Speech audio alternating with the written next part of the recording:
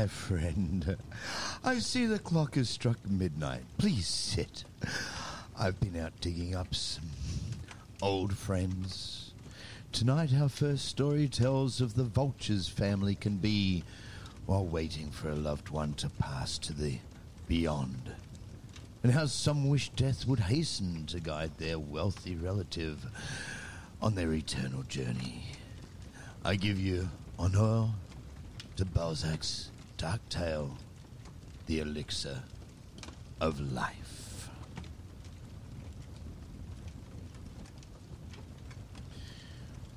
One winter evening, in a princely palace at Ferrara, Don Juan Belvedere was giving a banquet to a prince of the house of Este.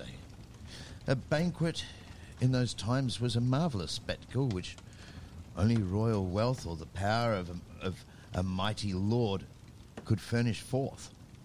Seated about a table lit up with perfumed tapers, 7 laughter-loving women were interchanging sweet talk.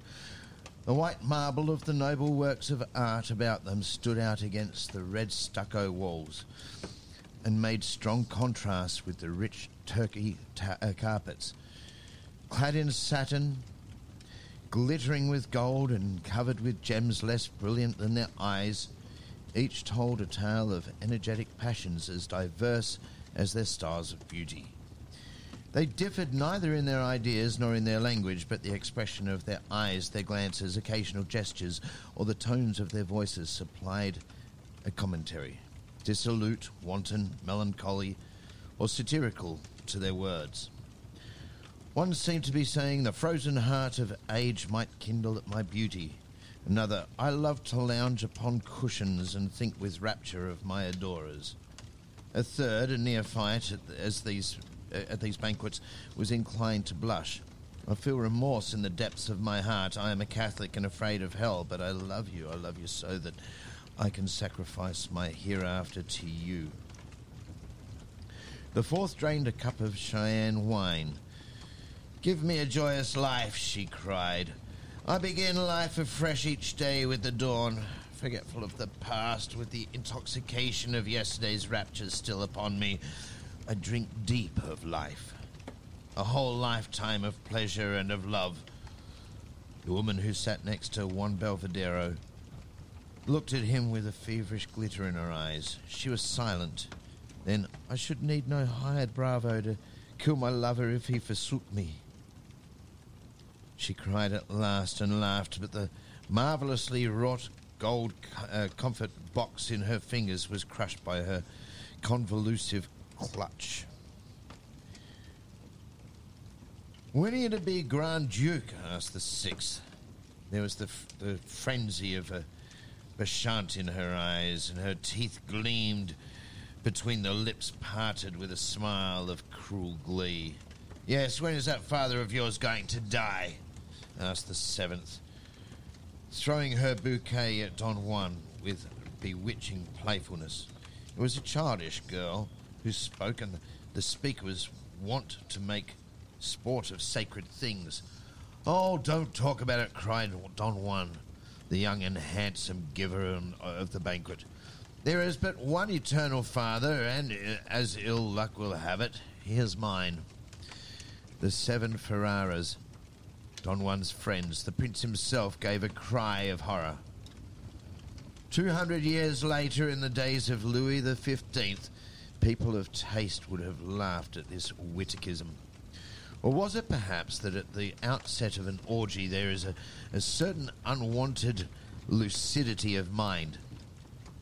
Despite the taper light, the clamour of the censers, the gleam of gold and silver, the fumes of wine, and the exquisite beauty of the women, there may perhaps have been in the depths of the revellers' hearts some struggling glimmer of reverence for things divine and human, until it was drowned in glowing floods of wine. Yet even when the flowers had been crushed, eyes were growing dull, and drunkenness, in rebellious phrase, had taken possession of them down to their sandals.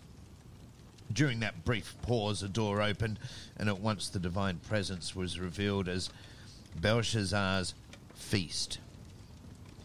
So now it seemed to be manifest in the apparition of an old white-haired servant who tottered in and looked sadly from under knitted brows at the revellers. He gave a withered glance at the garlands, the golden cups, the pyramids of fruit, the dazzling lights of the banquet, the blushed, scared faces, the hues of the cushions pressed by the white arms of the women. "My lord, your father is dying," he said, and at those solemn words uttered in hollow tones, a veil of crape seemed to be drawn over the wild mirth. Don Juan, rose to his feet with a gesture to his guests that might be rendered by, "Excuse me, this kind of thing does not happen every day." Does it so seldom happen that a father's death surprises youth in the full-blown splendour of life, in the midst of the mad riot of an orgy? Death is as unexpected in his caprice as a courtesan in her disdain. But death is truer. Death has never forsaken any man. Don Juan closed the door of the banqueting hall, and as he went down the long gallery through the cold and darkness, he strove to assume an expression in keeping with the part he had to play. He had thrown off his mirthful mood as he had thrown down his table napkin. At the first thought of his role, the night was dark. The mute servitor, his guide to the chamber where the dying man lay, lighted the way so dimly that death, aided by cold silence and darkness, and it may be by a reaction of drunkenness, could send some sober thoughts through the spendthrift's soul. He examined his life and became thoughtful, like a man involved in a lawsuit on his way to the court. Bartolomeo Belvidero, Don Juan's father, was an old man of 90 who had devoted the greatest part of his life to business pursuits. He had acquired vast wealth in many a journey to magical eastern lands, and knowledge, so it was said, more valuable than the gold and diamonds, which had almost ceased to have any value for him. "I would give more to have a tooth in my head than for a ruby," he would say at times with a smile. The indulgent father loved to hear Don Juan's story of this and that wild freak of youth. "So long as the follies amuse you, dear boy," he would say laughingly as he lavished money on his son. Age never took such pleasure in the sight of youth. The fond father did not remember his own decaying powers while he looked on with that brilliant young life. Bartolomeo Belvidero, at the age of 60, had fallen in love with an angel of peace and beauty. Don Juan had been the sole fruit of this late and short-lived love. For 15 years, the widower had mourned the loss of his beloved Juana, and so this sorrow of life, his son and his numerous household had attributed the strange habits that he had contracted. He had shut himself up in the least comfortable wing of his palace, and very seldom left his apartments. Even Don Juan himself must first ask permission before seeing his father. If this hermit, unbound by vows, came or went in his place or in the streets of Ferrara, he walked as if he were in a dream, wholly engrossed, like a man at strife with a memory or a wrestler with some thought. The young Don Juan might give princely banquets. The palace might echo with clamorous mirth. Horses pawed the ground in the courtyards. Pages quarrelled and flung dice upon the stairs. But Bartolomeo ate his 7 ounces of bread daily and drank water. A fowl was occasionally dressed for him simply that the black poodle, his faithful companion, might have the bones. Bartolomeo never complained of the noise. If the huntsman's horns and baying dogs disturbed his sleep during his illness, he only said, Don Juan has come back again.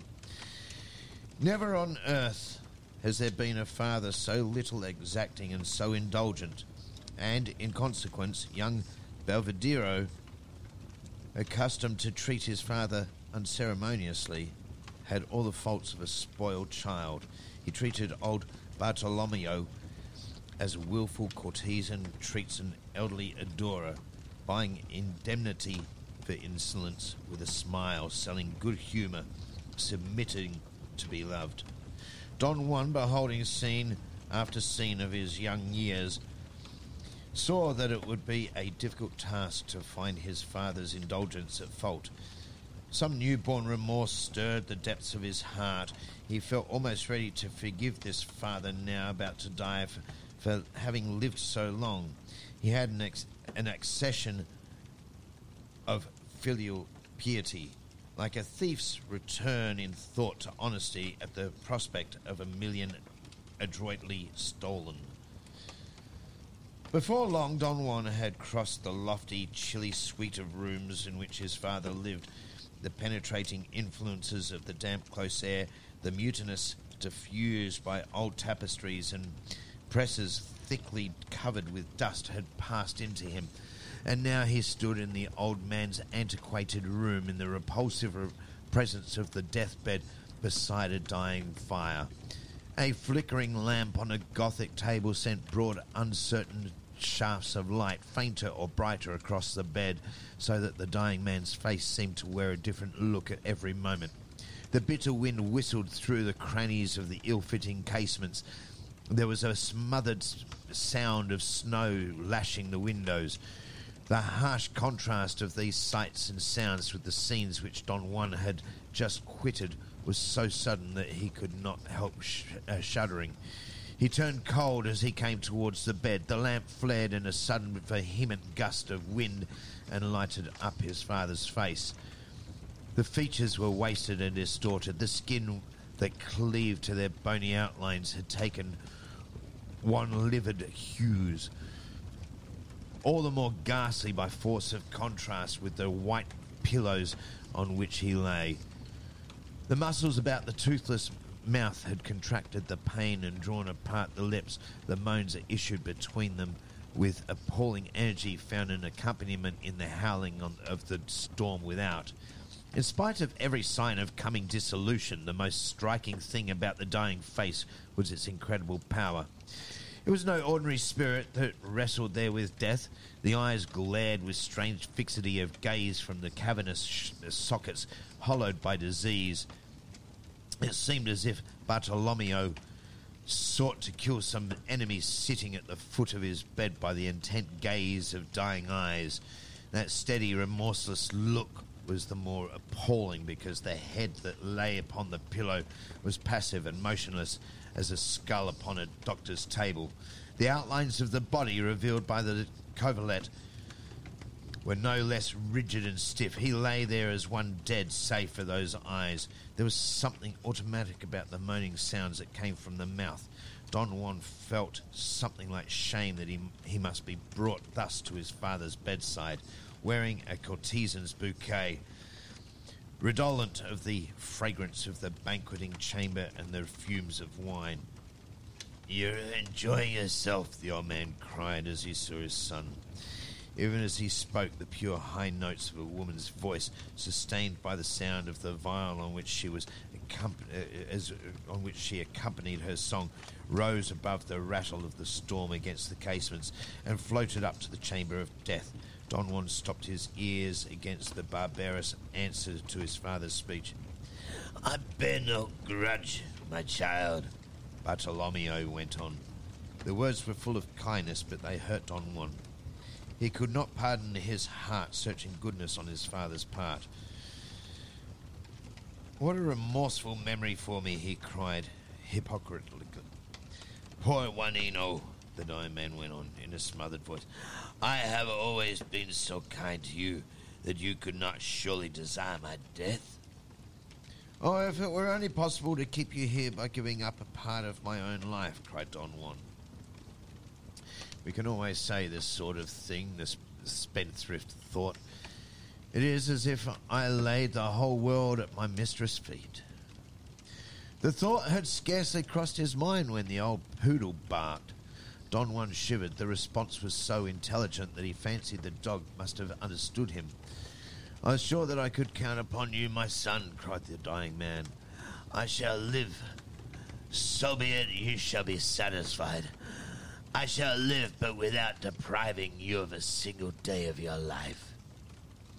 He is raving, thought Don Juan. Aloud he added, "Yes, dearest father, yes, you shall live, of course, as long as I live, for your image will be forever in my heart."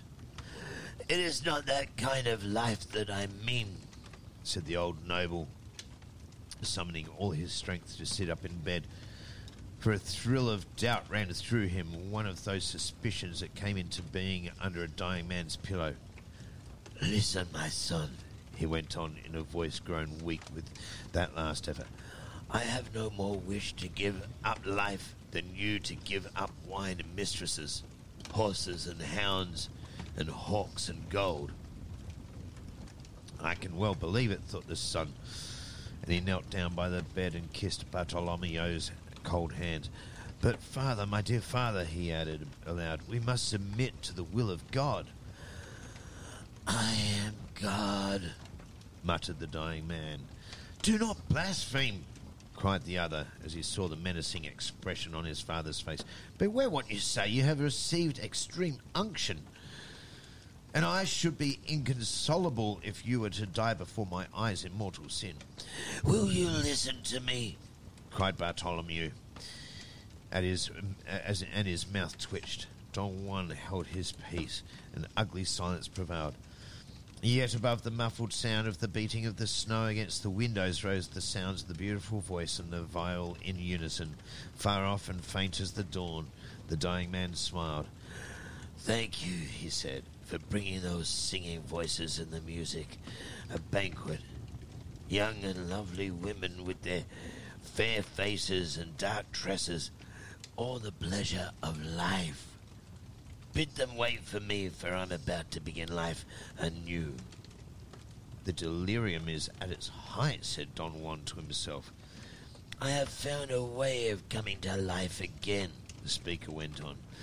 "Then just look in that table drawer. Press the spring hidden by the griffin, and it will fly open." "I have found it, father." "Well, then now take out a little phial of rock crystal." "I have it." "I have spent 20 years in..."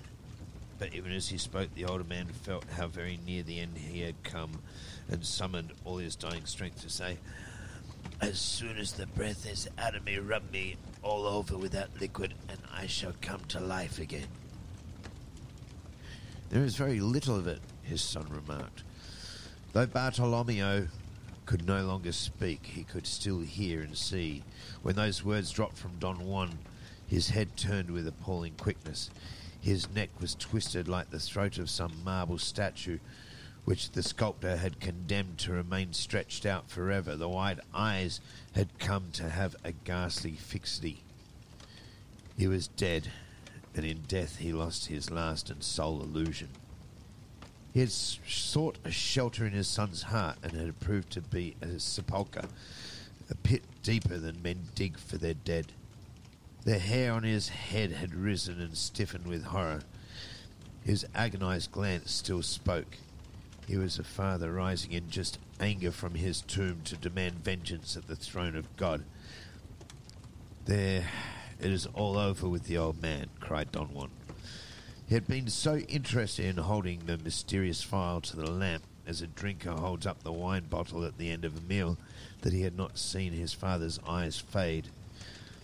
The cowering poodle looked from his master to the elixir, just as Don Juan himself glanced again and again from his father to the flask. The lamplight flickered. There was a deep silence. The vial was mute. Juan Belvedere thought that he saw his father stir and trembled. The changeless gaze of those accusing eyes frightened him. He closed them hastily, as he would have closed a loose shutter swayed by the wind of an autumn night. He stood there motionless, lost in a world of thought. Suddenly the silence was broken by a shrill sound like the creaking of a rusty spring. It startled Don Juan. He all but dropped the phial. A sweat colder than the blade of a dagger issued through every pore. It was only a piece of clockwork, a wooden clock that sprang out and crowed 3 times, an ingenious contrivance by which the learned of that epoch were wont to be awakened at the appointed hour to begin the labours of the day. Through the windows there came already a flush of dawn. The thing, composed of wood and cords and wheels and pulleys, was more faithful in its service than in its duty to Bartolomeo. He, a man with the peculiar piece of human mechanism within him that we call a heart. Don Juan the skeptic shut the flask again in the secret drawer in the Gothic table. He meant to run no more risks of losing the mysterious liquid. Even at that solemn moment he heard the murmur of a crowd in the gallery, a confused sound of voices, of stifled laughter and light footfalls, and the rustling of silks, the sounds of a band of revellers struggling for gravity. The door opened, and in came the prince and Don Juan's friends, the 7 courtesans and the singers, dishevelled and wild like dancers, surprised by the dawn, when the tapers that have burned through the night struggle with the sunlight. They had come to offer the customary condolence to the young heir. "Oh, is poor Don Juan really taking this seriously?" said the prince in Brambilla's ear. "Well, his father was very good," she returned, but Don Juan's night thoughts had left such unmistakable traces on his features that the crew was awed into silence. The men stood motionless. The women, with wine-parched lips and cheeks marbled with kisses, knelt down and began a prayer. Don Juan could scarce help trembling when he saw splendour and mirth and laughter and song and youth and beauty and power bowed in reverence before death. But in those times, in that adorable Italy of the 16th century, religion and revelry went hand in hand, and religious excess became a sort of debauch, and a debauch a religious rite. The prince grasped Don Juan's hand affectionately. Then, when all faces had simultaneously put on the same grimace, half gloomy, half indifferent, the whole mask disappeared, and left the chamber of death empty. It was like an allegory of life. As they went down the staircase, the prince spoke to Rivaberla. "Now, who would have taken Don Juan's impiety for a boast? He loves his father." "Did you see that black dog?" asked Brambilla. "He is enormously rich now," sighed Bianca Cavatollio. "What is that to me?" cried the proud Veronese, she who had crushed the comfort box. "What does it matter to you, forsooth?" cried the Duke. "With his money he is as much a prince as I am." At first Don Juan was swayed hither and thither by countless thoughts, and wavered between 2 decisions. He took counsel with the gold heaped up by his father, and returned in the evening to the chamber of death, his whole soul brimming over with hideous selfishness. He found all his household busy there. His lordship was to lie in state tomorrow. All Ferrara would flock to behold the wonderful spectacle, and the servants were busy deciding the room and the couch on which the dead man lay. At a sign from Don Juan, all his people stopped, dumbfounded and trembling. "Leave me alone here," he said, and his voice was changed, "and do not return until I leave the room." When the footsteps of the old servitor, who was the last to go, echoed but faintly along the paved gallery, Don Juan hastily locked the door, and sure that he was quite alone. "Let us try," he said to himself. Bartolomeo's body was stretched on a long table. The embalmers had laid a sheet over it to hide from all eyes the dreadful spectacle of a corpse so wasted and shrunken that it seemed like a skeleton, and only the face was uncovered. This mummy-like figure lay in the middle of the room. The limp, clinging linen lent itself to the outlines it shrouded, so sharp, bony, and thin. Large violet patches had already begun to spread over the face. The embalmer's work had not been finished too soon. Don Juan, strong as he was in his scepticism, felt a tremor as he opened the magic crystal flask.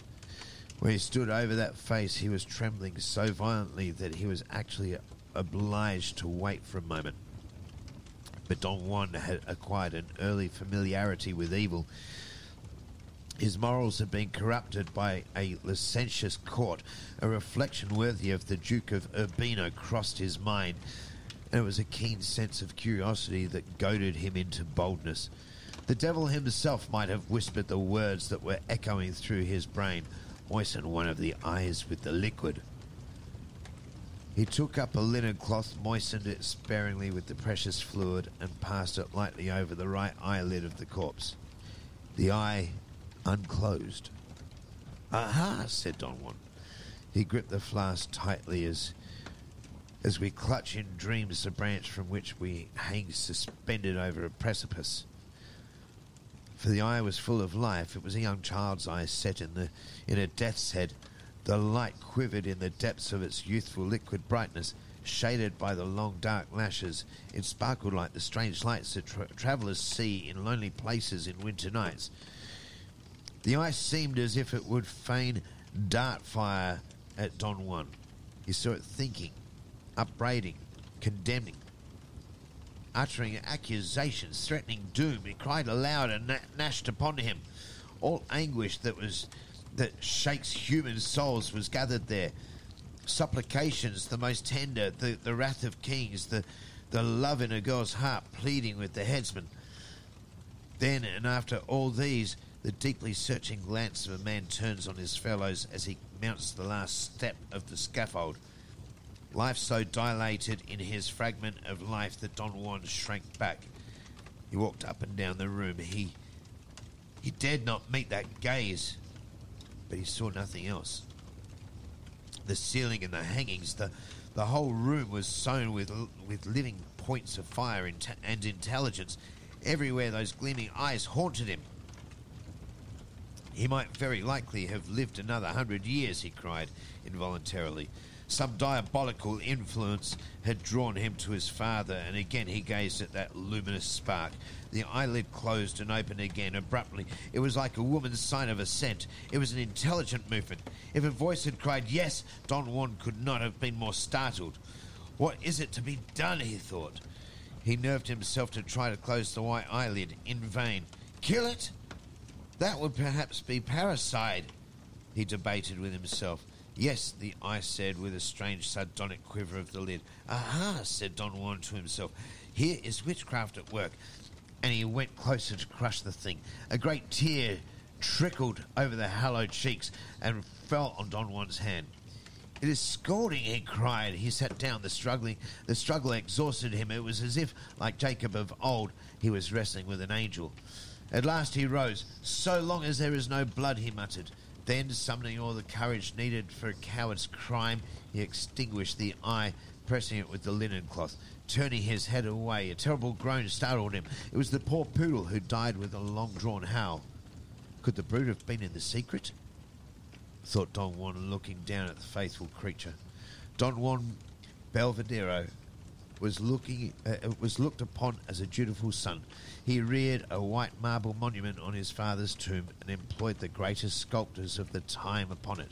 He did not recover perfect ease of mind till the day when his father knelt in marble before religion, and the heavy weight of the stone had sealed the mouth of the grave in which he had laid the one feeling of remorse that sometimes flitted through his soul in moments of physical weariness. He had drawn up a list of the wealth heaped up by the old merchant in the East, and he became a miser. Had he not to provide for a second lifetime?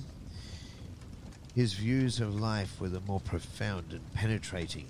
He grasped its significance. As a whole, the better, because he saw it across the grave.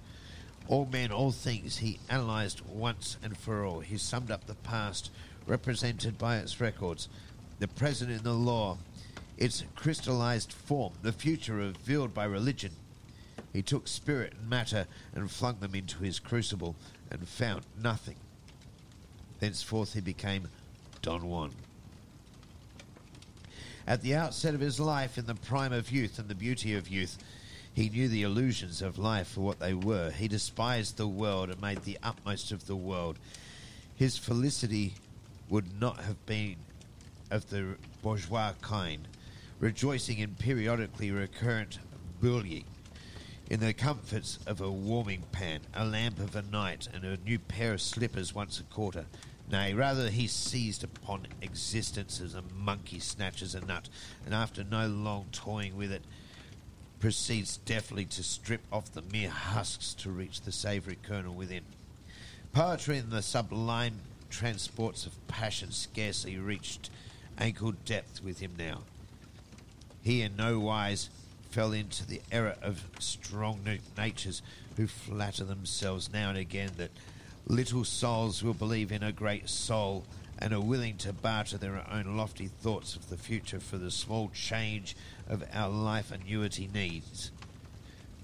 He, even as they had he chosen, might well have walked with his feet on the earth and his head in the skies, but he liked better to sit on earth to wither the soft, fresh, fragrant lips of a woman with kisses, for like death he devoured everything without scruple as he passed. He would have full fruition. He was an oriental lover, seeking prolonged pleasures easily obtained. He thought nothing but a woman in women, and cultivated cynicism until it became with him a habit of mind. When his mistress from the couch on which she lay soared, and he lost it in regions of ecstatic bliss, Don Juan followed suit, earnest, expansive, serious as any German student. But he said I, while she, in the transports of intoxication, said we. He understood to an admiration of the art of abandoning himself to the influence of a woman. He was always clever enough to make her believe that he trembled like some boy fresh from college before his first partner at a dance when he asks her, "Do you like dancing?" But no less, he could be terrible at need, could unsheath a formidable sword and make short work of commandments. Banter lurked beneath his simplicity,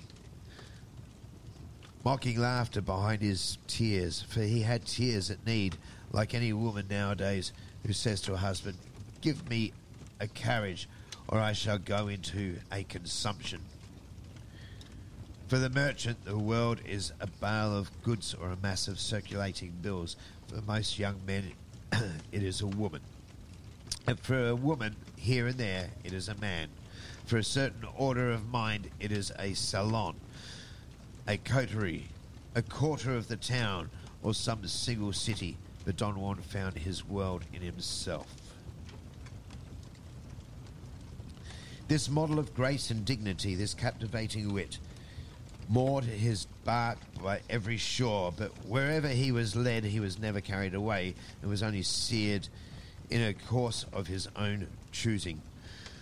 The more he saw, the more he doubted. He watched men narrowly and saw how, beneath the surface, courage was often rashness and prudence, cowardice, generosity, a clever piece of calculation, justice, a wrong delicacy, pusillanimity, honesty, a modus vivendi, and by some strange dispensation of fate, he must see that those who at heart were really honest, scrupulous, just, generous, prudent, or brave were held cheaply by their fellow men. What a cold-blooded jest, said he to himself. It was not devised by a god. From that time forth he renounced a better world and never uncovered himself when a name was pronounced. And for him the carven saints in the churches became works of art. He understood the mechanism of society too well to clash wantonly with its prejudices. For, after all, he was not as powerful as the executioner, but he evaded social laws with the wit and grace so well rendered in the scene with Madame de Manche. He was, in fact, Moliere's Don Juan, Goethe's Faust, Byron's Manfred, Mathurin's Melmoth, great allegorical figures drawn by the greatest men of genius in Europe, to which Mozart's harmonies perhaps do no more justice than Rossini's lyre. Terrible allegorical figures that shall endure as long as the principle of evil existing in the heart of man shall produce a few copies from century to century. Sometimes the type becomes half human, with incarnate as a Mirabeau. Sometimes it is an inarticulate force in a Bonaparte. Sometimes it overwhelms the universe with irony as a Rabelais. Or, yet again, it appears when a Miracle de Ricol elects to laugh at human beings instead of scoffing at things, or when one of the most famous of our ambassadors goes a step further and scoffs at both men and things. But the profound genius of Juan Belvedere anticipated and resumed all these. All things were a jest to him. His was the life of a mocking spirit. All men, all institutions, all realities, all ideas were within its scope. As for eternity, after half an hour of familiar conversation with Pope Julius II, he said, laughing, "If it is absolutely necessary to make a choice, I would rather believe in God than in the devil. Power combined with goodness always offers more resources than the spirit of evil can boast.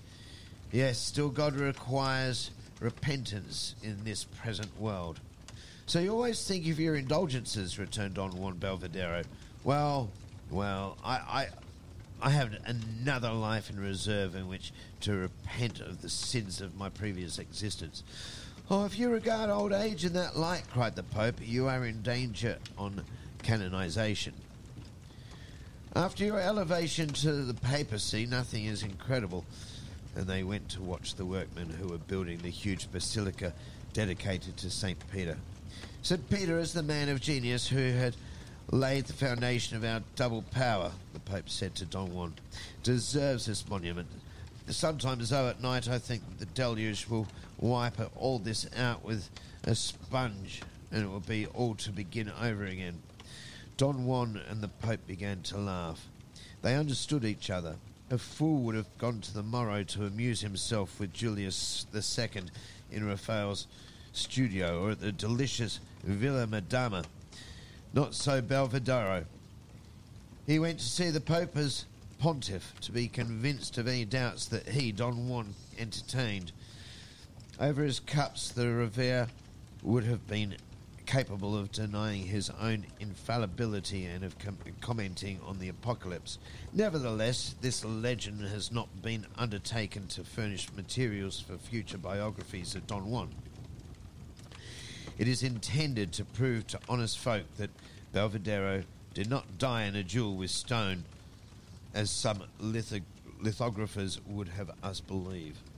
When Don Juan Belvedere reached the age of 60, he settled in Spain, and there in his old age he married a young and charming Andalusian wife.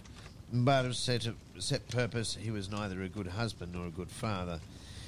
He had observed that we are never so tenderly loved as by women to whom we scarcely give a thought. Donna Elvira had been devoutly brought up by an old aunt in a castle a few leagues from San Luca, in a remote part of Andalusia. She was a model of devotion and grace. Don Juan foresaw that this would be a woman who would struggle long against a passion before yielding, and therefore hoped to keep her virtuous until his death. It was a jest undertaken in earnest, a game of chess which he meant to reserve till his old age. Don Juan had learned wisdom from the mistakes made by his father Bartolomeo. He determined that the least details of his life in old age should be subordinated to one object: the success of the drama which was to be played out upon his deathbed. For the same reason, the largest part of his wealth was buried in the cellars of his palace at Ferrara, whither he seldom went. As for the rest of his fortune, it was invested in a life annuity with a view to give his wife and children an interest in keeping him alive. But this Machiavellian piece of foresight was scarcely necessary. His son, young Felipe Belvedere, grew up as a Spaniard, as religiously conscientious as his father was irreligious. In virtue, perhaps, of the old rule, a miser has a spendthrift's son. The abbot of San Luca was chosen by Don Juan to be the director of the conscience of the Duchess of Belvedere and her son Philippe. The ecclesiastic was a holy man, well-shaped and admirably well-proportioned. He had fine dark eyes, a head like that of Tiberius, worn with fasting, bleached by an ascetic life, and like all dwellers in the wilderness, was daily tempted. the noble lord had hopes, it may be, of dispatching yet another monk before his term of life was out. But whether because the abbot was every whit as clever as Don Juan himself, or Donna Elvira possessed more discretion or more virtue than Spanish wives are usually credited with, Don Juan was compelled to spend his declining years beneath his own roof, with no more scandal under it than if he had been an ancient country parson. Occasionally he would take wife and son to task for negligence in the duties of religion, peremptorily insisting that they should carry out the letter the obligations imposed upon the flock by the court of Rome. Indeed, he was never so well pleased as when he had set the courtly abbot discussing some case of conscience with Donna Elvira and Philippe. At length, however, despite the prodigious care that the great Magnifico Don Juan Belvedere took of himself, the days of decrepitude came upon him, and with those days the constant importunity of physical feebleness and importunity of all the more distressing by contrast with the wealth of memories of his impetuous youth and the sensual pleasures of middle age. The unbeliever who, in his height of his cynical humour, had been wont to persuade others to believe in laws and principles at which he scoffed, must repose nightly upon a perhaps. The great Duke, the pattern of good breeding, the champion of many a carouse, the proud ornament of courts, the man of genius, the graceful winner of hearts that he had wrung as carelessly as a peasant twists an osier withe, was now the victim of a cough, of a ruthless sciatica, of an unmannerly gout. His teeth gradually deserted him, as at the end of an evening the fairest and best dressed women take their leave one by one till the room is left empty and desolate. The active hands became palsy-stricken. The shapely legs tottered as he walked. At last one night a stroke of apoplexy caught him by the throat in its icy clutch. After that fatal day he grew morose and stern. He would reproach his wife and son with their devotion, casting it in their teeth that the affecting and thoughtful care that they lavished so tenderly upon him was bestowed because they knew that his money was invested in a life annuity. Then Elvira and Philippe would shed bitter tears and redouble their caresses, and the wicked old man's insinuating voice would take an affectionate tone. You will forgive me, will you not, dear friends, dear wife? I am rather a nuisance. Alas, Lord in heaven, how canst thou use me as the instrument by which thou provest these two angelic creatures, I who should be the joy of their lives, and become their scourge? In this manner he kept them tethered to his pillow, blotting out the memory of whole months of fretfulness and unkindness in one short hour when he chose to display for them the ever-new treasures of his pinchbeck tenderness and charm of manner. A system of paternity that yielded him an infinitely better return than his own father's indulgence had formerly gained. At length his bodily infirmities reached a point when the task of laying him in bed became as difficult as the navigation of a felucca in the perils of an intricate channel.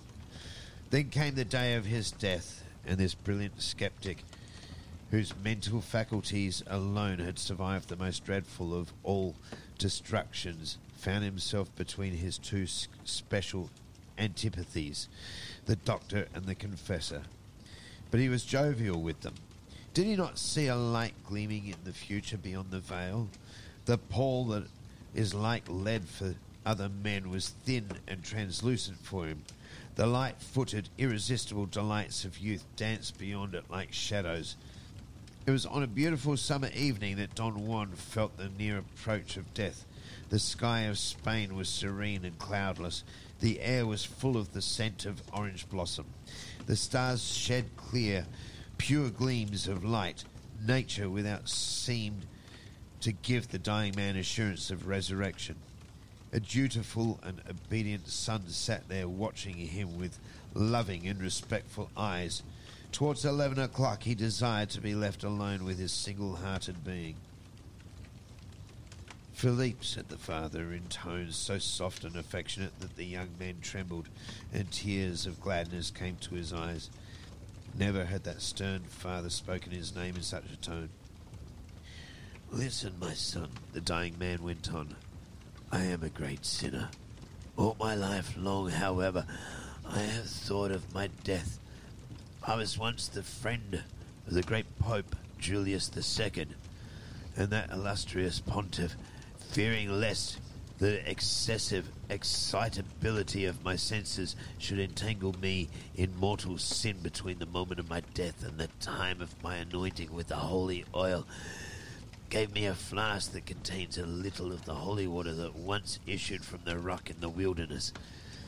I have kept the secret of this squandering of a treasure belonging to Holy Church, but I am permitted to reveal the mystery in articulo mortis to my son. You will find the flask in a drawer in that Gothic table that always stands by the head of the bed. The precious little crystal flask may be of use yet again for you, dearest Philippe. Will you swear to me by your salvation to carry out my instructions faithfully?" Philippe looked at his father, and Don Juan was too deeply learned in the lore of the human countenance not to die in peace with that look as his warrant. As his own father had died in despair at meeting the expression in his son's eyes. "You deserved to have a better father," Don Juan went on. "I dare to confess, my child, that while the Reverend Abbot of San Luca was administering the viaticum, I was thinking of the incompatibility of the coexistence of two powers so infinite as God and the devil." "Oh, Father." "And I said to myself, when Satan makes his peace, he ought surely to stipulate for the pardon of his followers, or he will be the veriest scoundrel. The thought haunted me, so I shall go to hell, my son, unless you carry out my wishes." "Oh, quick, tell me quickly, Father." "As soon as I have closed my eyes," Don Juan went on, "and that may be in a few minutes, you must take my body before it grows cold and lay it on a table in this room. Then put out the lamp. The light of the stars should be sufficient.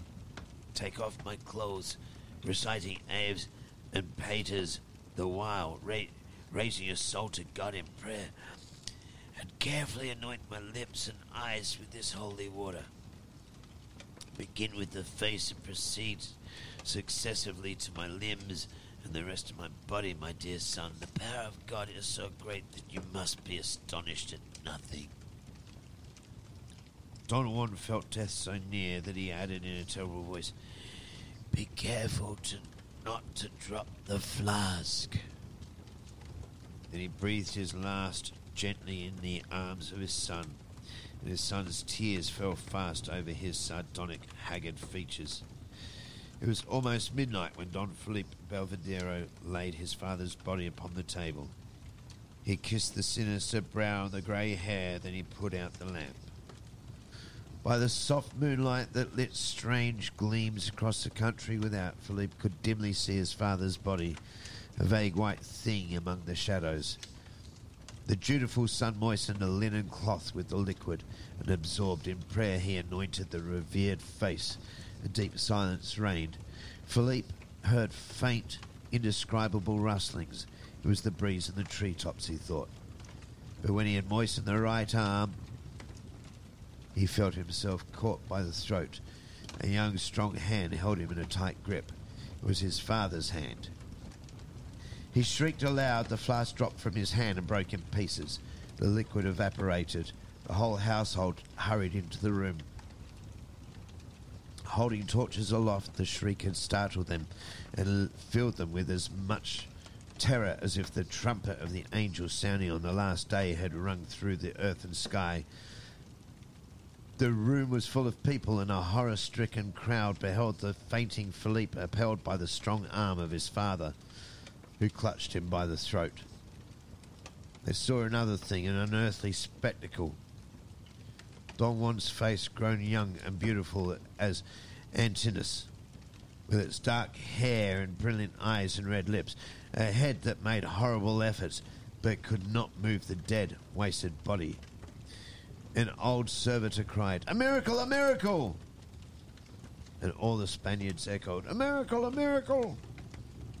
Donna Elvira, too pious to attribute this to magic, sent for the abbot of San Luca, and the prior, beholding the miracle with his own eyes, being a clever man and withal an abbot desirous of augmenting his revenues, determined to turn the occasion to profit.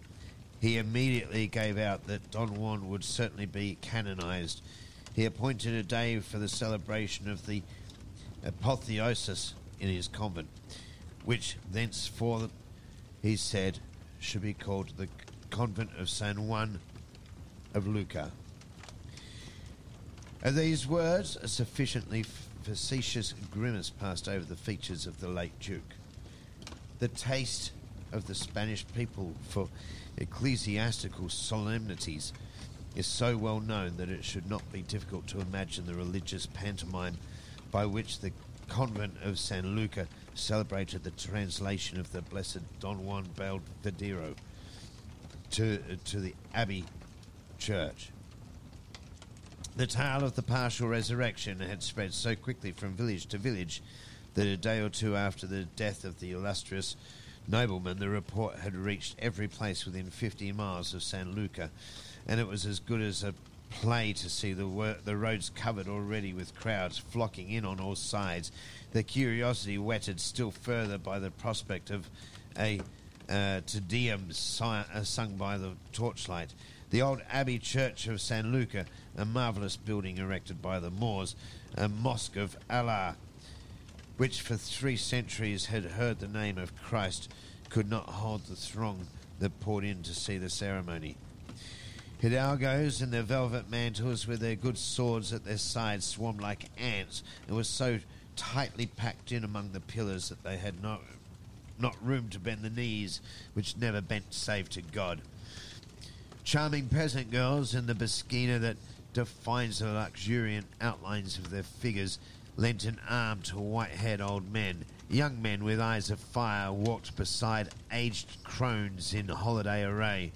Then came couples tremulous with joy, young lovers led thither by curiosity, newly wedded folk, children timidly clasping each other by the hand. This throng, so rich in colouring, in vivid contrast, laden with flowers, enamelled like a meadow, sent up a soft murmur through the quiet night. Then the great doors of the church opened. Latecomers who remained without saw afar, through the great open doorways, a scene of which the theatrical illusions of modern opera can give but a faint idea. The vast church was lighted up by thousands of candles, offered by saints and sinners alike, eager to win the favour of this new candidate for canonization. And these self-commending illuminations turned the great building into an enchanted fairyland. The black archways, the shafts and capitals, the recessed chapels with gold and silver gleaming in their depths, the galleries, the Arab traceries, all the most delicate outlines of that delicate sculpture burned in the excess of light like the fantastic figures in the red heart of a brazier. At the further end of the church, above that blazing sea, rose the high altar that like a splendid dawn. All the glories of the golden lamps and silver candlesticks, of banners and tassels, at the shrines of the saints and votive offerings, paled before the gorgeous brightness of the reliquary in which Don Juan lay. The blasphemer's body sparkled with gems and flowers and crystal, with diamonds and gold and plumes white as the wings of seraphim. They had set it up on the altar where the pictures of Christ had stood. All about him blazed a host of tall candles. The air quivered in the radiant light. The worthy abbot of San Luca, in pontifical robes, with his mitre set with precious stones, his rochet and golden crozier, sat enthroned in imperial state among his clergy in the choir. Rows of impassive aged faces, silver-haired old men clad in fine linen albs, were grouped among him. As the saints who confessed Christ on earth are set by painters, each in his place about the throne of God in heaven, the precentor and the dignitaries of the chapter, adorned with the gorgeous insignia of ecclesiastical vanity, came and went through the clouds of incense, like stars upon their courses in the firmament. When the hour of triumph arrived, the bells awoke the echoes far and wide, and the whole vast crowd raised to God the first cry of praise that begins the Te Deum, a sublime cry, high, pure notes, the voices of women in ecstasy mingled in it with the sterner and deeper voices of men. Thousands of voices sent up a volume of sound so mighty that the straining, groaning organ pipes could not dominate that harmony. But the shrill sound of children singing among the choristers, the reverberation of deep bass notes, awakened gracious associations, visions of childhood and of man in his strength, and rose above that entrancing harmony of human voices blended in one sentiment of love. Te Deum Laudamus. The chant went up from the black masses of men and women kneeling in the cathedral like a sudden breaking out of light and darkness, and the silence was shattered as by a peal of thunder. The voices floated up with the clouds of incense that had begun to cast thin bluish veils over the fanciful marvels of the architecture, and the aisles were filled with splendour and perfume and light and melody. Even at the moment when that music of love and thanksgiving soared up to the altar, Don Juan, too well bred not to express his acknowledgments, too witty not to understand how to take a jest, bridled up in his reliquary and responded with an appalling burst of laughter. Then the devil, having put him in mind of the risk of his running of being taken for an ordinary man, a saint, a Boniface, a Pantaleon, he interrupted the melody of love by a yell. The thousand voices of hell joined in it. Earth blessed, heaven banned. The church was shaken to its ancient foundations.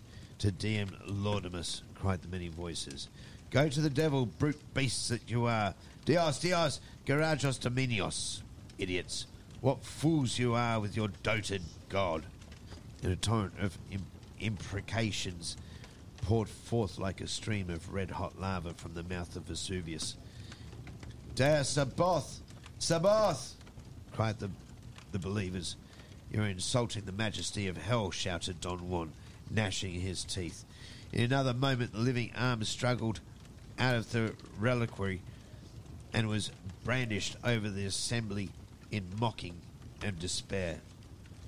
The saint is blessing us, cried the old woman. Children, lovers, and the credulous among the crowd. And note how often we are deceived in the homage we pay. The great man scoffs at those who praise him and pays compliments now and again to those whom he laughs at in the depths of his heart. Just as the abbot, prostrate before the altar, was chanting, Sancte Johannes ora pro nobis, he heard a voice exclaim sufficiently distinctly, O Collion! What can be going on up there? Cried the sub-prior as he saw the reliquary move. The saint is playing the devil, replied the abbot. Even as he spoke, the living head tore itself away from the lifeless body and dropped upon the sallow cranium of the officiating priest. Remember Dona Elvira, cried the thing, with its teeth set fast in the abbot's head. The abbot's horror-stricken shriek disturbed the ceremony. All ecclesiastics hurried up and crowded about their chief. Idiot! Tell us now if there is a God, the voice cried as the abbot, bitten through the brain, drew his last breath.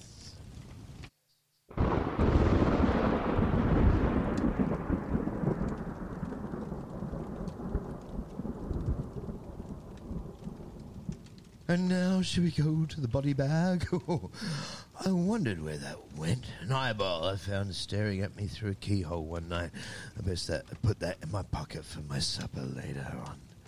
The first of our letters comes from Kelsey M., who writes, I was walking back from the park with my toddler. It was getting dark and the street lights were coming on. All of a sudden my toddler was like, everybody's coming. But nobody was behind us or in front of us.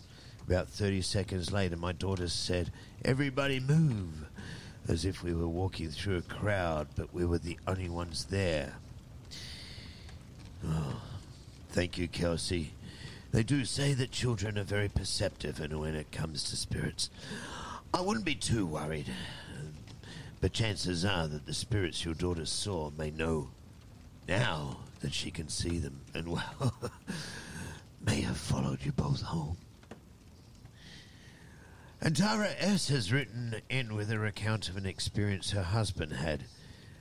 She writes, my house was built in the 2000s, so before that, nothing was there. It was just woods.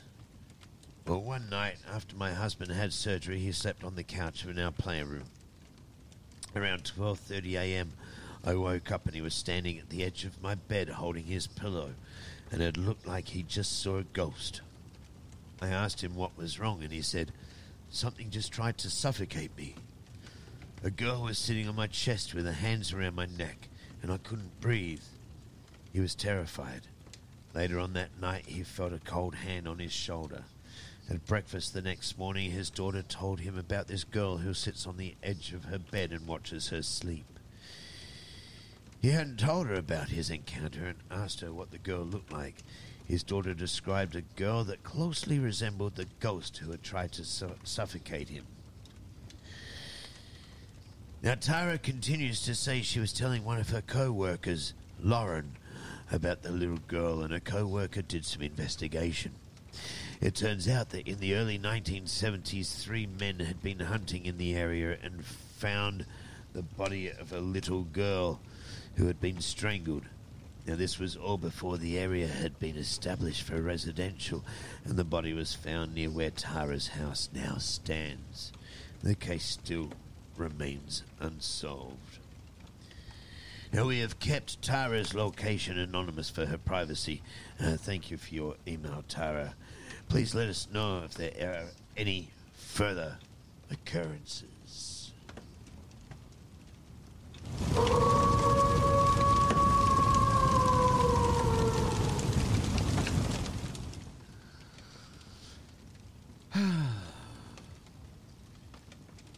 Now, if you have any encounters with the unknown, the paranormal, the supernatural, please send an email to the Midnight Hour at info@iplradio.org.au with the Midnight Hour as the subject line. All letters are kept anonymous for privacy reasons. Similarly, if you wish to be interviewed for a segment of the Midnight Hour, please let us know. We'd be happy to organise an in-person interview if you are in Perth, Western Australia, or a Zoom interview if you're unable to come in person.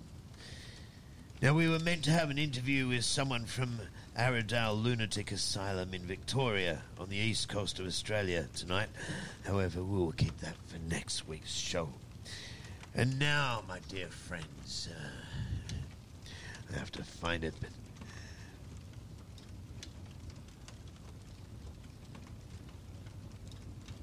tonight's episode of Suspense. In 1949, a young radio personality decided to join an investigation in a haunted house. We have a recording of that broadcast for your listening pleasure. Here is Ghost Hunt, starring Ralph Edwards, adapted from an original story by H.R. Wakefield. I give you Ghost Hunt.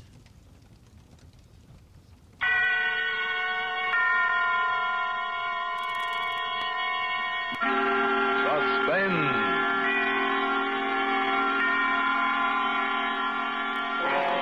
Tonight, Mr. Ralph Edwards in Ghost Hunt, a suspense play Produced and directed by Anton M. Leader.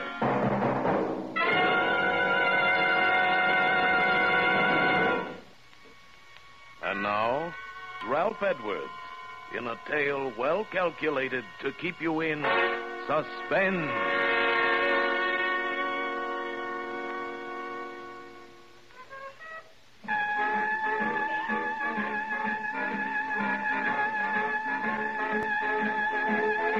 Yeah, didn't that leave you high, huh? Left me feeling treetop tall. That was Louis Armstrong's I Can't Give You Anything But Love. And that's all we have time for on the Hot and Mellow Hour tonight.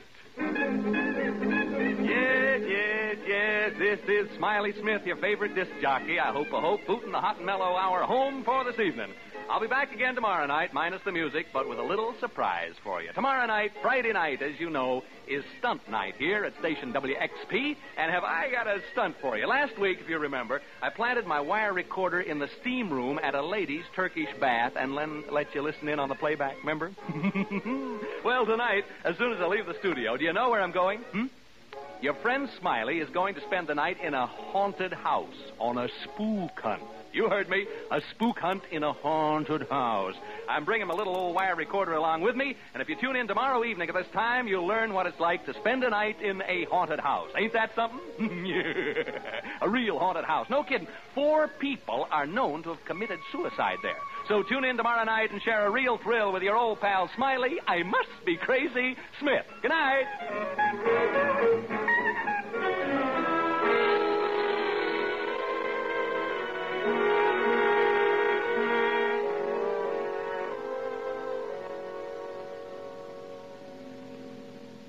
Care for a cigar, Mr. Thorpe? I got some cigars in the dash there. No. Well, no reason for you to carry a chip on your shoulder, Mr. Thorpe. Oh, really? Well, I don't like this fool stunt. Well, I don't see it as a fool stunt at all. I really don't. I think it's the only way you're going to unload this house. Ordinary selling methods won't work in a case like this.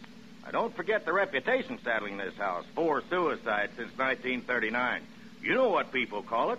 The death trap. Yes. It's a lot of nonsense. Sure, but try to convince people of that.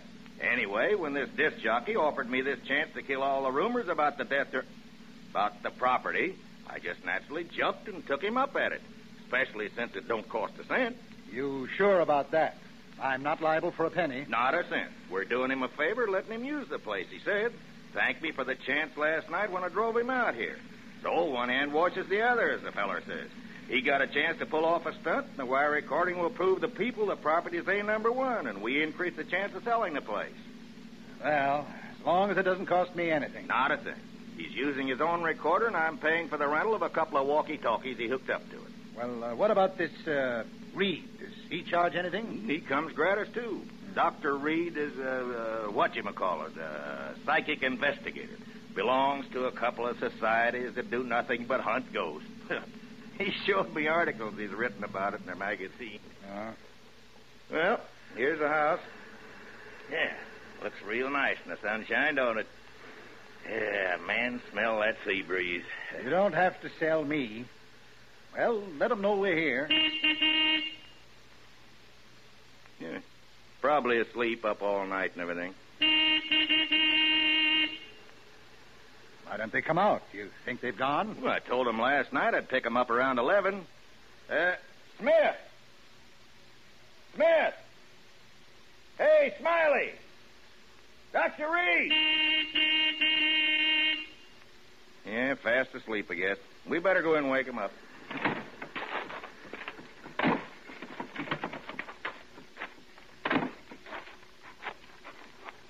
Of course, they may have taken the bus back to town. No.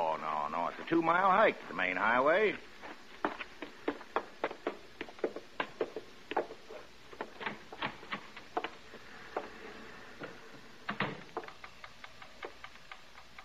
Smith! Hey, Smiley. Where are you? Wake up. You don't suppose, do you? Oh, no. Smith. Dr. Reed. What's that clicking noise from in there? Well, it's his wire recorder. He left it running. These machines cost a lot of money. Doesn't he care if he uses up his batteries? Well, where is he, and where's this Reed? Maybe they're upstairs. Smith? Hey, anybody home? They must have walked to the highway and taken the bus. Well, he wouldn't have left these machines. Well, where are they, then? Where are they? Now, don't get excited, Mr. Thorpe. Don't tell me not to get excited. If something's happened to them in my house, I'm liable. Well, you try this side. I'll try that. All right. Smith. Hey, Smiley. Smith. Smith. Oh. McDonald, come here. What? What it? Oh, no. Reed. Dr. Reed. No, don't touch him, Mr. Thorpe. You'll get your hands off. Look. Blood. Is he dead? I can still feel his pulse.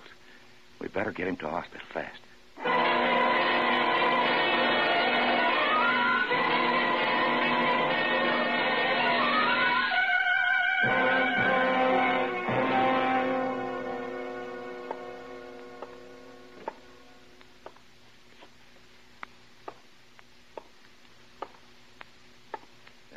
Care for a cigar, Mr. Thorpe? No, thanks. Oh, why not try to relax? The nurse said Reed would be all right as soon as he's had a blood transfusion. You told the radio station to be sure and call us as soon as they had any word about Smith? Yes, I told him. Why don't you sit down? No, I'm all at 6s and 7s. What do you suppose happened out there last night? We're going to know in just a second, just as soon as I can get this recorder set up. You don't suppose Smith and Reed got into a fight, do you? Yeah, there. Huh? A fight? I don't know. Well, what's wrong? Won't it work? Yeah, it works. Take it easy. 1, 2, 3. Testing. 1, 2, 3. There. Testing. 1, 2, 3. All set, Dr. Reed? Mr. McDonald, hey? Okay, here we go. This is Smiley Smith speaking. Smiley Smith, the ghost hunter. I don't know whether to hope this will turn out to be a success for the sake of the program or a failure for my own sake. Anyway, all the preparations have been made now, and it's up to the spooks. I better tell you where we are. Right now, we're standing on the lawn of a house about 12 miles above Malibu Beach. The ocean is 100 feet away, straight down. The house is perched on a cliff, and there's a sheer drop of about 100 feet right into the old Pacific. Maybe you can hear the surf pounding. I'll turn up the volume. Hear it? Now, I'm going to have you meet two gentlemen who are here with me. Incidentally, we're the only people around for miles and miles. First, I'd like you to meet Dr. Clarence Reed of the British and American Psychical Research Guild. Dr. Reed is a famous investigator of psychic phenomena, and I'm very honored to be associated with him on this ghost hunt. He's smiling in an embarrassed sort of way. You're much too kind, Mr. Smith. Dr. Reed has conducted experiments in this field with such great believers in spiritualism as Oliver Lodge and Arthur Conan Doyle. He looks a bit like Santa Claus. He's short, stocky. You don't object, do you, Dr. Reed? No, indeed. And he has a magnificent white beard, a truly great beaver. Dr. Reed is so enthusiastic about ghost hunting that he got out of a sick bed this evening to be with us. Excuse me. My lungs. Mm-hmm. I was gassed in the First World War. Yeah. Anyway, Dr. Reed and I are here on the lawn looking at the house. Can't see much. It's around, 11 p.m. now. Seems to be a rambling sort of house, 2 stories high. Since it was built, there have been 4 suicides here. Is that right? That's right. Now, into the mic, please. Oh, yeah. 4 suicides since 1939. I better tell them who you are so they won't think you're a ghost.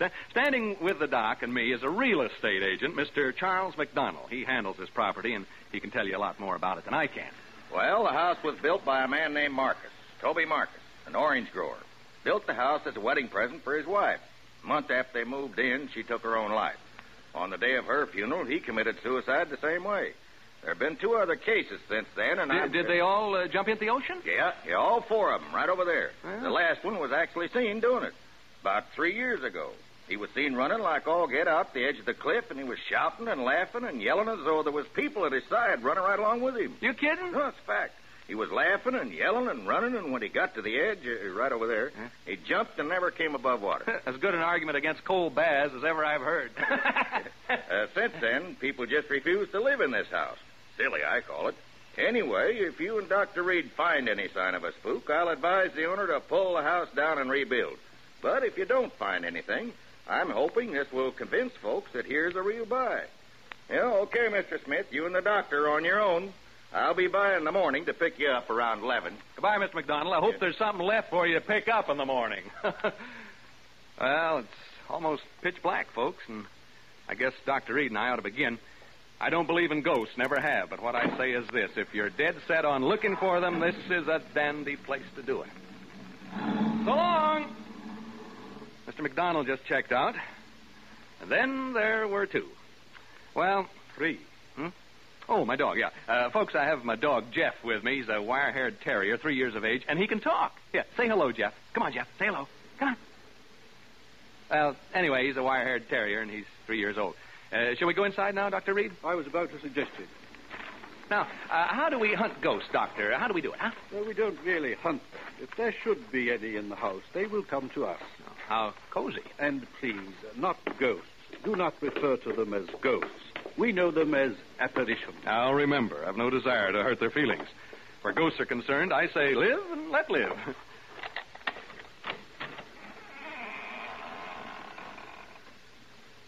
Well, we've opened the front door now. Maybe you heard the hinge squeak a little. Now we're standing here looking in. Can't see much. Smells sort of musty and damp. What's the matter, Jeff? What's the matter, boy? Jeff. Oh, come on now, come on. My dog seems to object to entering this house. He has all 4 feet braced, and he's straining against the leash. Perhaps he senses something we don't. Like apparitions, maybe? Perhaps. It's not unusual.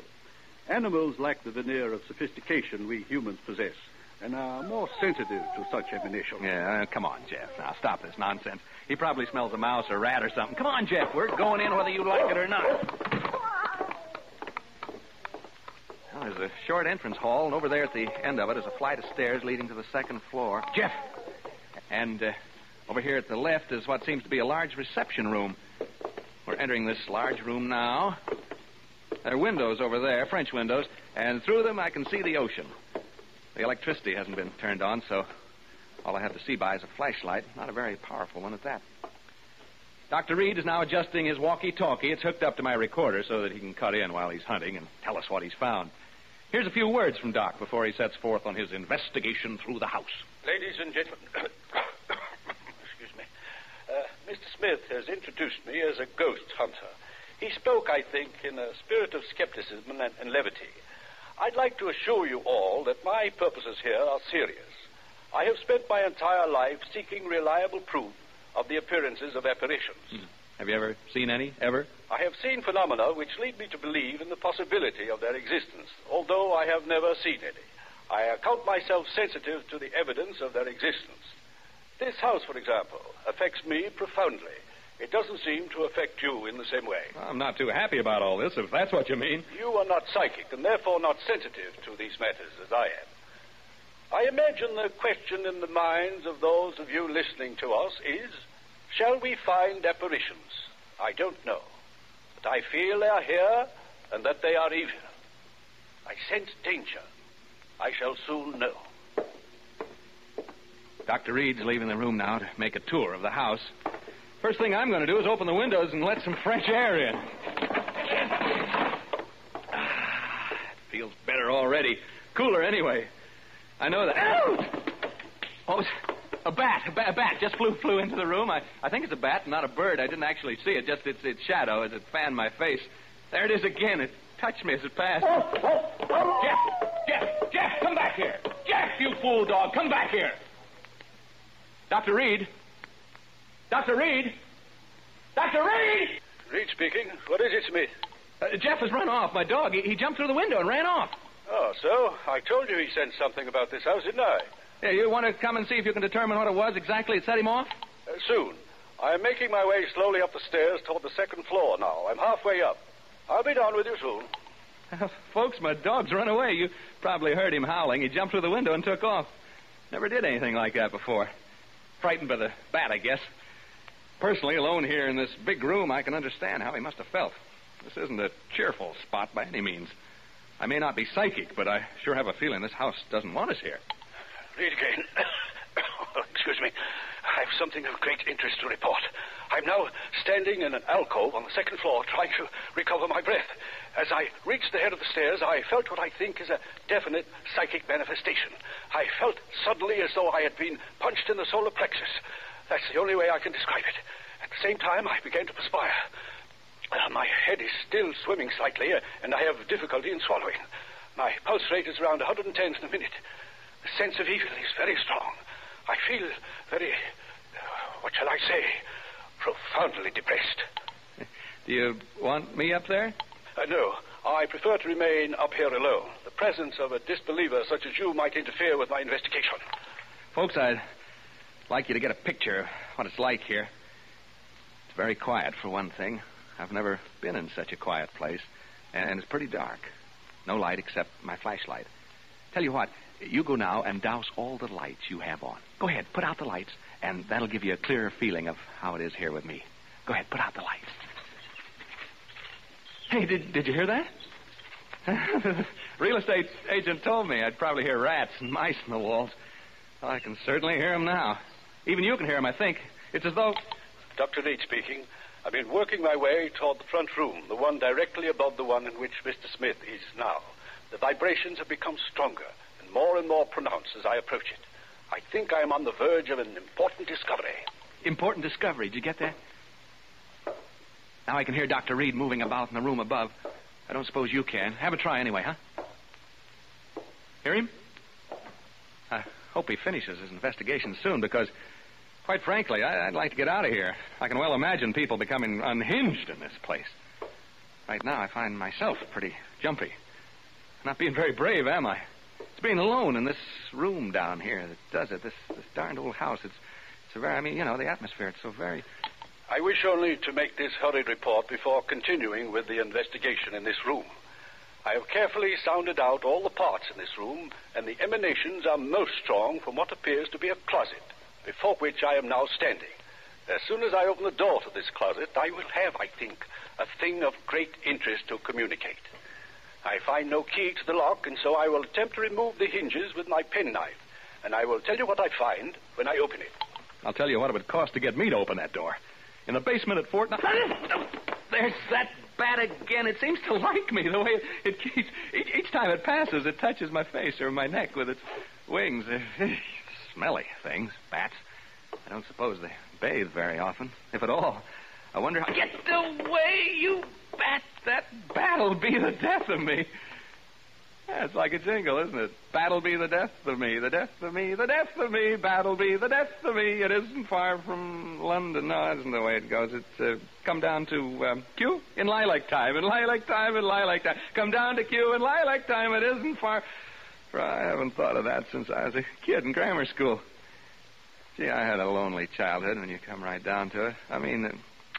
That's my affair, isn't it? Yes, it is. It most certainly is. I have succeeded in removing the hinges to the door, and I find inside it is not a closet, but much larger. It is, I think, a dressing room. I have not yet been inside, but I am about to enter. What was I talking about? Bats. Well, the bat flying back and forth in this room. Did you hear that? Did you hear it? Dr. Reed must have knocked something over in the dressing room. A chair, a heavy chair by the sound of it. The chair, or whatever it was, must have fallen right over my head. That's the way it sounded. I can see a small stain forming right on the ceiling, right over my head. Something ran across my foot just. A rat, I think it was. I've always hated rats. Most people do, of course.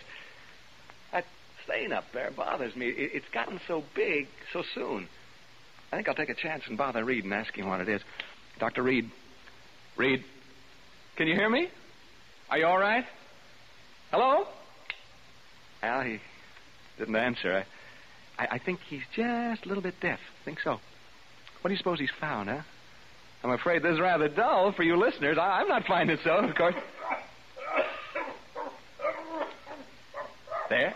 I heard him cough. Did you hear that cough?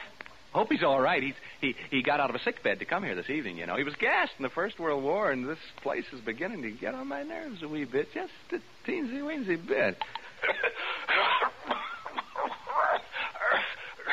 Reed speaking. Hello? He's switched off. That's the bad cough he's got. I feel so lonely.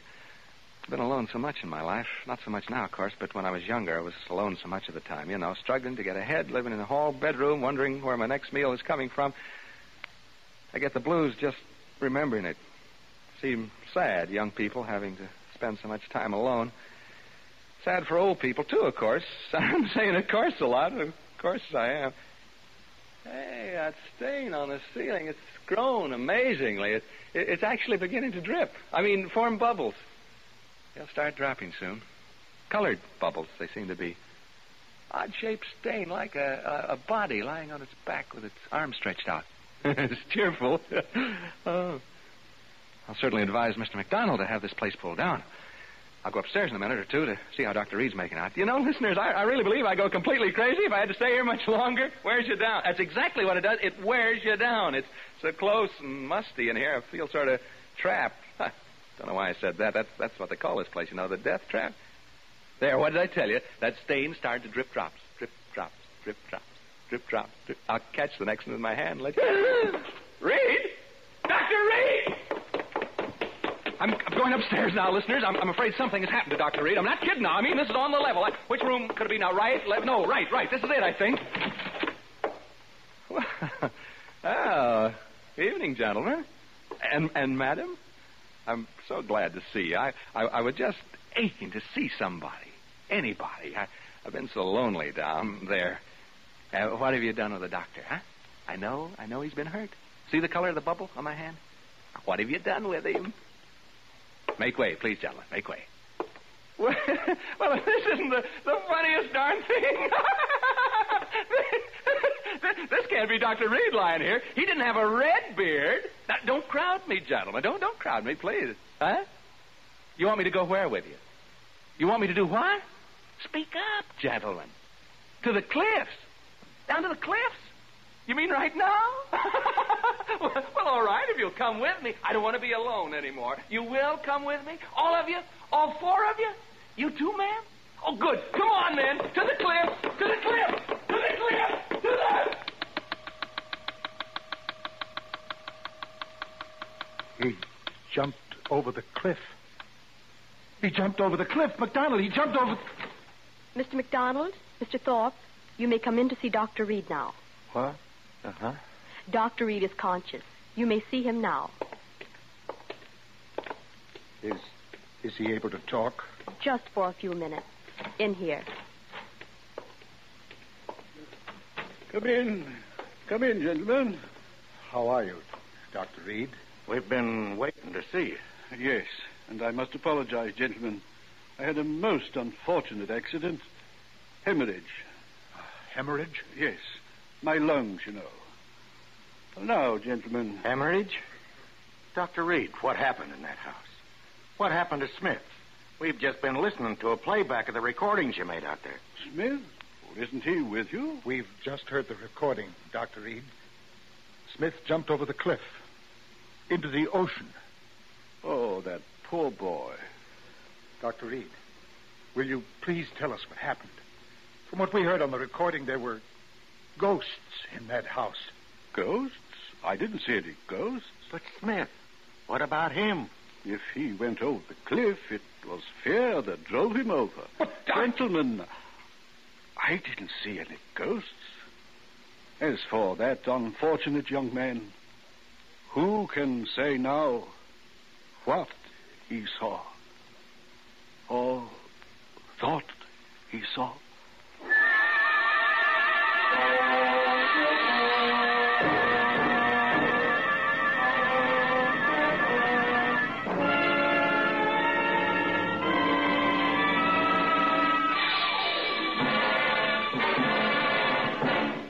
Thank you, Ralph Edwards, for displaying your versatility by appearing as guest star on Suspense. Tonight's Suspense play was adapted for radio by Walter Newman from an original story by H.R. Wakefield with music composed by Lucien Moraweck and conducted by Lud Gluskin. The entire production was under the direction of Anton M. Leader.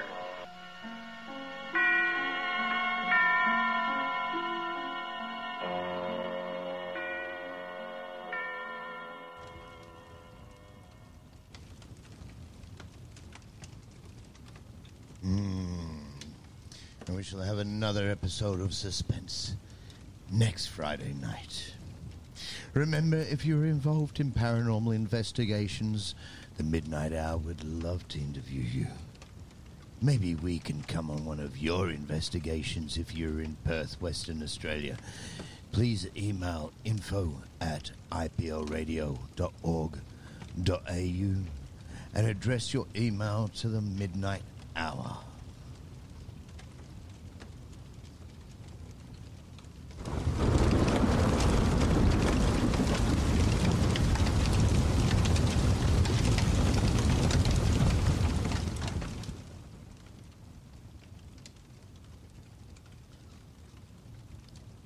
And now, my friends, let me tell you about some of our local, shall we say, residents. These may sound like just urban legends, but I promise they are as real as you or I. The first has been seen and reported for over a century. Dozens of victims have reported seeing the same experience, though I'm sure many encounters have remained unreported. In every report, the victim has woken at the same time, 3 a.m., to see it standing at the foot of their bed, staring at them. It is shaped like a man, but nothing about it is human. Its eyes are black and hollow. You stare into them. You blink to shake the image away, but it's still there. Waxy-looking skin, yellow, rotten teeth, and foul breath. It's drooling, staring at you, leaning over you. You will never close your eyes without seeing it ever again. Every night, it returns, standing at the foot of your bed, watching you. Your insanity begins to decay. You no longer sleep, but you desperately clench your eyes shut. You know what you'll see staring back at you if you dare open them. And another one. People around here call this guy the Smiling Man. Nobody knows where he came from. He's been seen for at least 10 years. Here in Rockingham, usually in the early hours of the morning before sunrise, a figure has been seen lurking.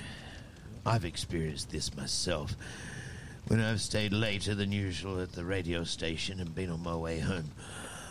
I think it was about 3:30 or 4 a.m. when I saw him. I walked out from the radio station and started walking home.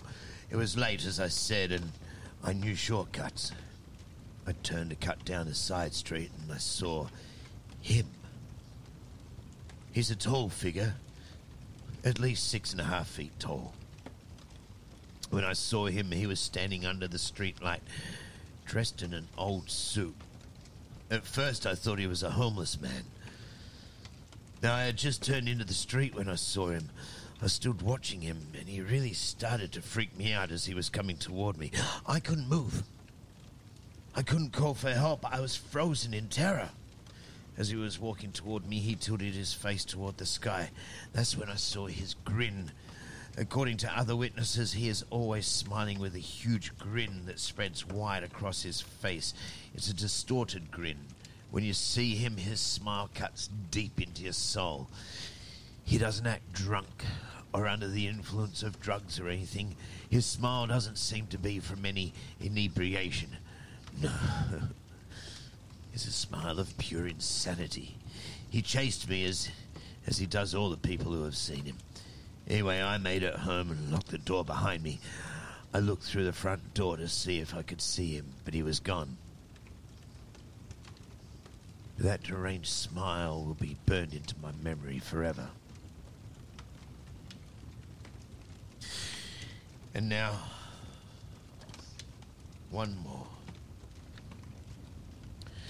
Have you ever found yourself driving alone late at night, homeward bound from a late shift at work or after a midnight run to the local convenience store, or maybe, like our next story, heading home for the holidays? Ever had a stranger follow your every move? After I tell you this story, you won't want to drive alone again. It was Christmas break and a young woman was travelling home from college. It was late and she just wanted to get home and be with her family. As she entered one particularly long, dark stretch of forest, a car that had been following her suddenly raced up close and the driver flashed the car headlights. She accelerated to pull away, but the car kept pace again, and again the headlights flashed on high beam. She accelerated again, but the driver was now tailgating her and flashing the lights on and off, high beam, on and off, on and off, on and off. She reached for her phone to call emergency, but the familiar strobing of blue lights from an approaching police car made her sigh with relief. The police officer must have seen what was going on. She pulled over onto the shoulder of the road, as did the car behind her. She watched as the police car stopped immediately behind her car, and the police officer quickly exited, running towards her. Without a word, he threw open her car door and jerked her out of the car. Grabbing her by the arm, he handed her over to the man who had been following her. Confused, and before she could ask what was happening, the police officer ran back to her car with his gun drawn. He opened the back door and shouted, "Get out of the car slowly with your hands in the air!" The college student watched as a man holding a knife got out of the back seat of her car. Her knees buckled under her, but the man who'd been following her supported her. As they watched her unwanted passenger handcuffed, the man described how each time her unwanted passenger rose up from the back seat with the knife poised to stab her, he flashed the headlight on high beam. Every time the man retreated behind her.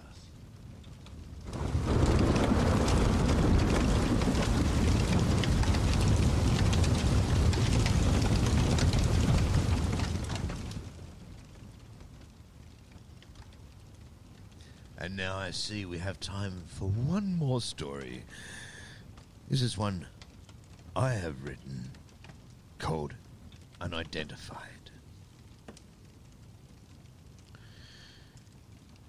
Bill was a photographer. Where he went, so did his camera. They were inseparable. It was about 3 a.m. when he was driving home from a late-night photography assignment. Some boring old-fashioned parade in the city, followed by an after-party, and saw it. A blinding flash of light pierced the black sky, streaking through the sky to his right like a surgeon's scalpel slicing through the flesh. Bill slammed the brakes on his car and reached for his camera, snapping photo after photo of the sky. He snapped photos following the arc of light until he saw the glowing mound of rubble in the distance to his left. Something had crashed. A meteorite. Returning to his car, Bill opened his camera case and took out the longer, more powerful lens. He attached it and started snapping shots of the rubble, which was about 1 kilometre away from where he stood. He must have taken about 50 photos, and then he saw it. A figure standing next to the rubble. The police were fast, he said to himself, taking more photos of the figure silhouetted by the red glow. He zoomed in, and the man turned to face him. Did you know Bill was there? Did you know Bill was taking photographs? Bill kept snapping. He couldn't see if the man was wearing a uniform, but uniform or not, Bill was feeling uneasy. He climbed into his car and sat watching from the driver's seat. He waited for a few minutes, his camera now in the passenger seat next to him. Before starting his engine, a loud growl emanated from the direction of the man, and Bill sped off as a red flash of light burst through the darkness where he had been parked only a minute before. At home, Bill had a restless sleep. In his dreams, he could see the burning red eyes staring at him. Then he was on a gurney, and there were several of the figures with their red glowing eyes and dark faces. This time he could see their faces, with tentacles quivering and squirming from their faces. The ends of the tentacles had snapping mouths with sharp teeth. They looked like some sort of mutant leeches. The creatures were now leaning over him and doing all sorts of experiments. They scratched his skin and put samples from his scratch on petri dishes. They removed hair and blood samples. They inserted catheters and other implements. Bill was protesting the entire time, screaming at them to stop. They ignored him. When they inserted the probe into his nasal cavity, deep into the back of his nose, he woke in a screaming sweat. He sat shaking in the darkness of his bedroom, vaguely aware that the front door to his house was swinging closed. He brushed the dream off as simply that, a dream, and made his way to the kitchen where, with the refrigerator door open, he stood staring at the shelves of food and drink. He removed some minced meat and a bottle of milk and placed them on the kitchen bench, then took the carton of eggs from the shelf and put them with the rest of the ingredients. Leaving the refrigerator door open, he stared at the raw meat and eggs, and after a few moments he scooped the meat with his hands, shoveling it into his mouth raw.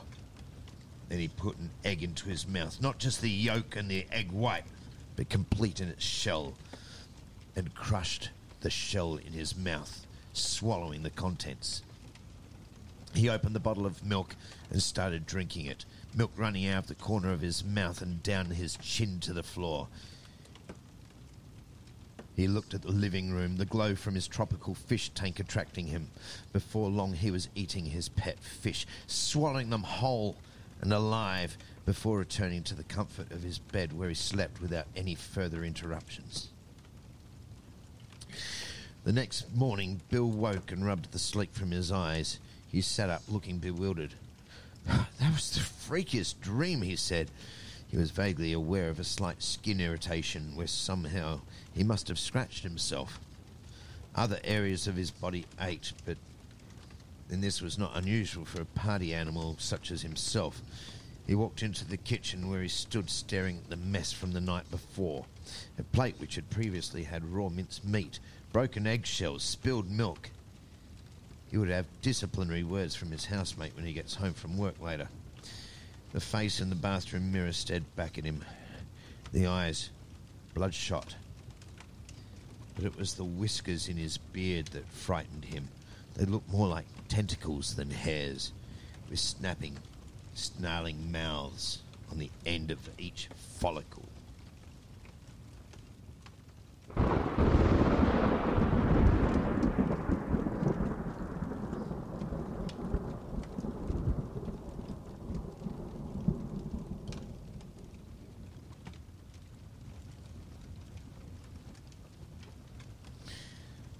And so it is time to leave you once again, as you lay in bed tonight and turn off the bedside lamp. Remember to say good night to the thing under your bed.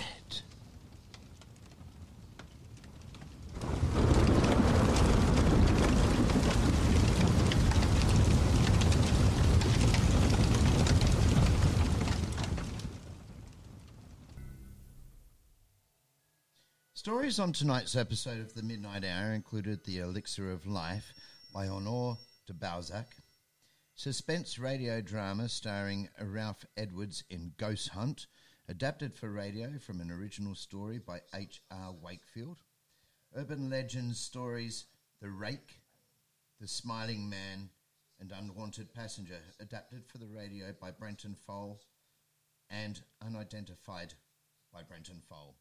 With thanks to regular listeners Kelsey M. and Tara S. The Midnight Hour welcomes letters and short stories from our listeners. We also invite anybody who has had experiences with the paranormal, supernatural, extraterrestrial, or the unknown to be interviewed on our show. All emails should be sent to info@iplradio.org.au with the Midnight Hour in the subject line. Thank you for listening. Coming to you from Rockingham, IPL Radio.